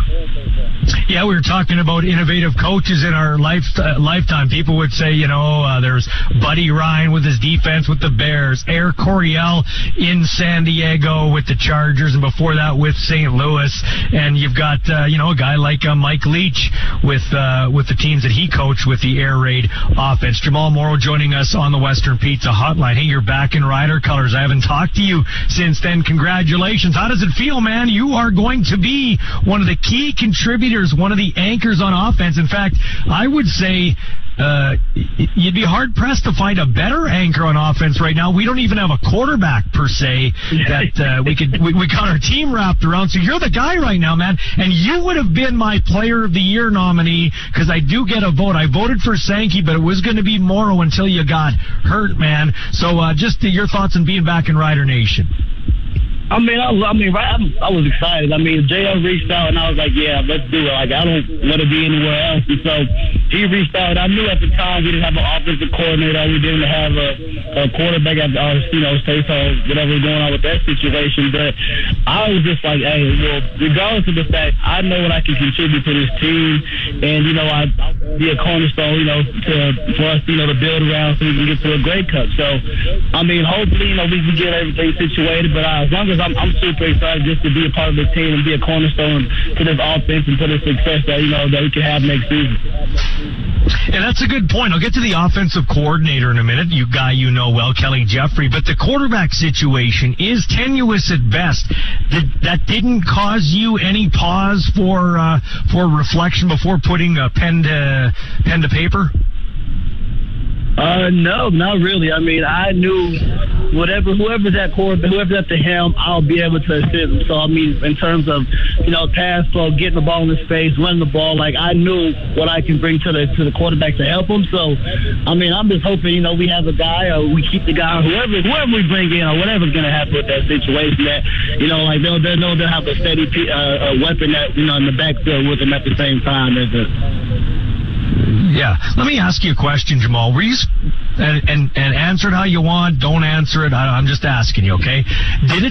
Was it a head scratcher for you with the quarterback situation at the end of the year with Cody, or you don't, just whoever's behind center, you just play your game? I just play my game, whatever the upper management wants to do, that's what they have to do. But, I didn't want to look too much into that. I was just there just to play the game, and whoever we want with, I'm going to go out there and do my best, to help them out and, help them and try to, get them some success. So that was kind of the main thing. I didn't really, look too much into it. I was like, all right, whoever they go with, that's their trust with, and we're just going to go with it. So that's kind of how I approach the whole situation. Yeah, and I know it's kind of an uncomfortable question to ask. You go to battle with somebody and your friends and your teammates with them, whether it be Cody Mason or Jake Dolegala or whoever it's going to be next year. Jamal, you're one of the guys that came out and endorsed Kelly Jeffrey as a great offensive coordinator. You thought he'd make a great offensive coordinator. Why is he going to be good for this offense, do you think, now that he has the job? Yeah, I mean, he has, from what I've seen in our film room, the way he broke it down, like the offense down, he broke it down from an offensive coordinator perspective when he was with his running back. So we're sitting there like he's going over what the receiver should do, what the quarterback should read. I'm just like, all right, that doesn't really matter. That's easy, like let's just look at the pass protection and our routes and all that stuff. So he's a very offensive-minded person, and so just being in the film room with him and how he breaks down film and what he sees, and he was drawing up some of the plays that we ran last year, and so some of the successful plays. So I mean, I think he has a great offensive mind, and he has the ability to scheme guys up. And so I'm super excited to see him him be the offensive coordinator this year. And I have nothing but faith in him to get the job done. Jamal, I just took 60 listeners down to Los Angeles, to your neck of the woods. We watched 2 hockey games in Anaheim with the Ducks, and we watched 2 of those NFL games at SoFi, okay? Beautiful stadium. I love me some SoCal. How the heck do you deal with the traffic down there? Drives me nuts. Exactly. You stay in the house and you don't have to. You gotta pick and choose when you gotta leave the house. I mean, the traffic is unreal. I mean, I live about an hour outside of LA, so I don't really go there too much. But when I do, it's like, all right, what time is the best time to leave the house? Why I won't hit that much traffic?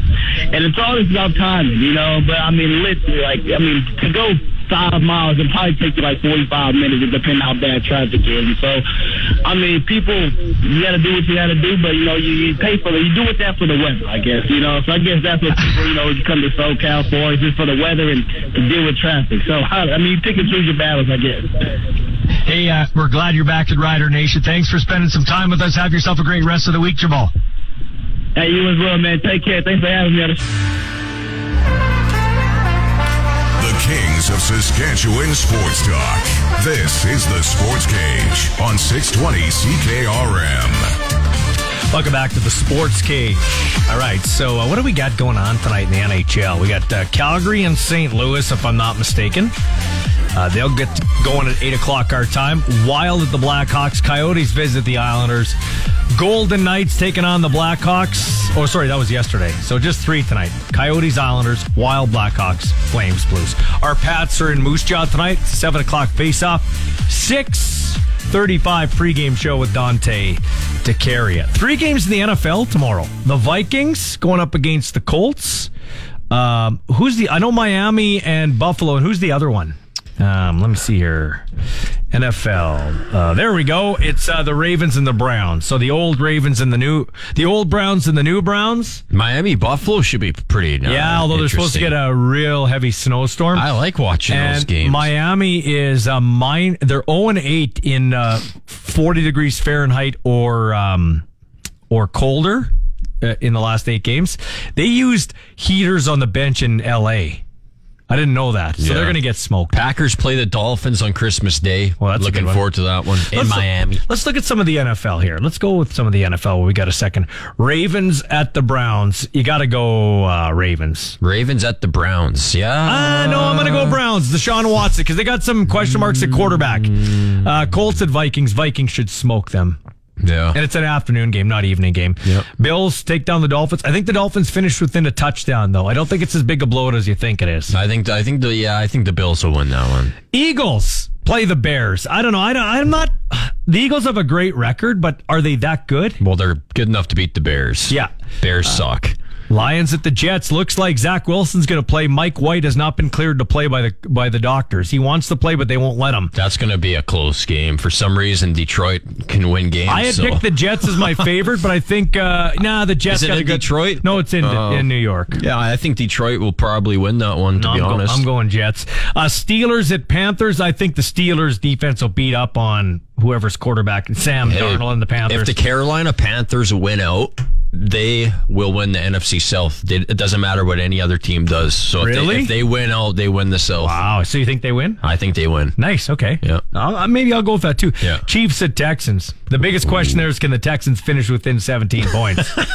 They shouldn't even play that game, dude. 10. Yeah. Well, we thought Dallas would blow the Texans out. Yeah, but come on. Saints Falcons. That's an ugly one. There's a lot of ugly games. That's a snoozer. I don't know. Do we have to make a prediction for that one? I predict nobody will watch it outside of New Orleans and Atlanta. How about the Cowboys and the Jags? That's one in Jacksonville. I think the Jags are going to win that game. Wouldn't that be something? I would like that. I'd love to see that. Trevor Lawrence has been playing like he's supposed to be playing. So is that washed up dude T.Y. Hilton playing in the game? I think I read something today on Twitter that he should be in the lineup. Are you having a baby, or are you just picking belly lint out of your belly? Belly lint. Okay. Because I see you like rubbing your stomach. Are you hungry or what? I am hungry, man. Now, how about this matchup? The Cardinals against the Broncos. It's Colt McCoy against Brett Rippon. What a quarterbacking matchup. Cardinals are what, 4-9? Denver is something and ugly. 3-10, I believe. Yeah, it's not bad. There's a lot of bad games this week. There are. How about the Patriots? This week sucks. Patriots at the Raiders. Patriots that could. Patriots got to win to keep the playoffs going because they're 7-6 right now. That's the makings for a pretty good. I need the Raiders to win to help my Chargers out who play the Titans. Right now, the Patriots are the 7th seed with the tiebreaker over you guys. The San Diego Chargers, yeah. San Diego's home to Tennessee. Who do you got? LA they're Chargers. Back in San Diego. Yeah, they're back in LA again. Yeah. Who they? Titans. Yeah. I think you're cursing my mind. Yeah. I think the LA Chargers will beat the Titans. I think so. Bengals all over the Bucks. Oh, that would be you never. It seems like you don't know what's up with the Bucks. It's like they play really good. I know week what's up with them. They suck, and then they suck. So what are they going to be this week? I think this is the week they're going to be good. I think the Bucks will win a close one against the Bengals. I'm intrigued by what you said. Carolina runs the table, and they can knock out Brady and the Bucks. Yeah, that's interesting. How about this one? This one at the start of the year, you'd be like, yuck. But it's the Sunday night game. The Giants against the Commanders. That one is a good one. Has huge playoff implications. Because right now the Commanders are the 6th seed. Right now the Giants are the 7th seed. Both teams are 7-5-1. And not only has big implications for those two teams, but also the teams on the bubble right now, like Seattle, Detroit, Green Bay. All those teams on the bubble are cheering, for these two teams to lose. Obviously, that's not going to happen this week unless they tie again. They tied 2 weeks ago. Yeah. That is a very good Sunday nighter. Who are you going with? I like the Commanders unis. I think the Commanders are a better team. I think since the hot start from the Giants, they started like 6-1, 7-1 or something like that. Since then I think Washington wins. I like Taylor Heineken. Yeah, me too. Yeah. Old Dominion. Then your team, the Rams and the Packers. That's the Monday nighter. Packers got to win. Yeah. That was a big loss last night for Seattle. Yeah, that was good for. So can your Packers, if they win out, make the playoffs? If they win out, they can make the playoffs. They would finish with 9 wins. What's their schedule like, though? We got the LA Rams this week, and then we go to Miami on Christmas Day, and then we're home against the Vikings, home against Detroit. Those are all winnable games. So all winnable, but the thing is, right now, the two teams that are above them in the wild card race, I just mentioned it. Washington 7-5-1, and the Giants are 7-5-1. Both those teams have the tiebreaker over the Packers because they beat the Packers this year. So that means the Packers need a straight up finish with 1 win above them, right? So if the Packers win out and have 9 wins, well, I already mentioned Washington and the Giants have 7 wins right now. So at least one of those teams is only allowed to win 1 more game. So, for example, if the Giants lose, or if Washington wins, they will have 8 wins. So then we kind of cheer for the Giants to keep losing because they can't So who are you cheering for on Sunday Night Football? You're kind of messed up here, and I don't know if you're coming or going. I don't know, because the thing is, it doesn't really matter this week. One of these teams are going to win. So unless they tie again. Yeah, but next week you will know who you really want to, But I kind of want the Giants to win this week, because I feel like the Giants are more than likely going to lose more going forward. Yeah, okay. If that makes any sense. It makes a little bit of sense. Yeah. Not a lot, but a little. I know everyone out there is thinking, what the hell is he talking about? But bottom line is, in a nutshell, the 6 and 7 seeds right now both have 7 wins, those two teams. The Packers can make the playoffs if they win out and only allow one of these teams to win one more game. So I think it's like a 3% chance they're giving the Packers. So it's not going to happen, but don't tell me the odds. It's not going to happen. You're hilarious. Okay, so here's what we're doing. I am done now until the new year. Can I mention something quick before we get into that? Dale is on the text line saying he's on his way to Moose Jaw right now to watch the Pats take on the Warriors tonight. Oh, good, Dale. Thanks. Have fun. And we all have the game with Dante to carry. So I am done till the new year. Singer's going to be in here hosting and navigating our best of shows next week, and then the following week, except for one day when you're out, the Sports Cage year in review. So we'll do those the following week, okay? On the other side of the calendar year, big things coming for the Sports Cage. You don't want to miss it. You make sure you tune in, okay? We got some right when the calendar flips, right when we come back. Big announcement from the Sports Cage. Yeah, absolutely. So, in the back there, while we were listening to our Sports Cage Rewind, we went back and you and I kind of dabbled in the holiday office party they got going in the back. Little cornhole action. Once again, I just showed up and showed how great I am throwing them in. It was unbelievable. Everybody was applauding me like golf claps and everything, right? Bonnie, she's this big cornhole expert, and I kicked her ass. Because I'm an unbelievable world-class athlete to go along with being a great broadcaster. So, you did sink like 3 in a row. Oh, I sunk 3 in a row. And they weren't one of those ones those weak ones like Bonnie where they slide in and they drop. were swishes. They were swishes. Like it was fade away, Kobe Bryant, tongue out. No, that's Jordan. I just killed it. So anyway, but with the office party, the longer you stay, the more dangerous it can get. But our friend of the show, Morgan Freeman, wraps the show up here. He tells us how to get away from trouble at the office party, okay? Yeah, let's hear this. Office holiday parties leaving you down and out? As in, your pants are down and your man candy's out? Don't feel bad. Well, I've been known to cut my Shawshank loose at work gatherings too. Fortunately, there is a fix. It's called bringing your wife.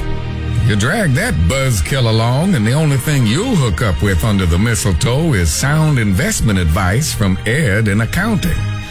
Now, will it ruin the party? Sure. But you'll feel better the next morning when you don't wake up in a warm, steaming pile of your own sick. Happy holidays.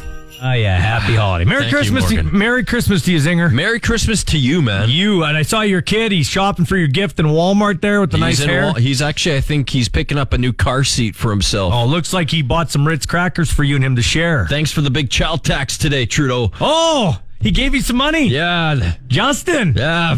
Give him a vote. He gives us good money. To help pay for just inflation. On behalf of Zinger, I'd like to say Merry Christmas to you and yours.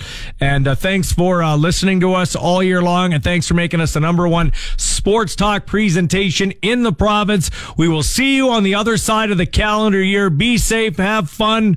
And treat yourself nice this holiday season. Today's Sports Cage has come to a close. Miss a segment? Download or stream the podcast now at sportscage.ca. Get your sports straight from the source. 620 CKRM.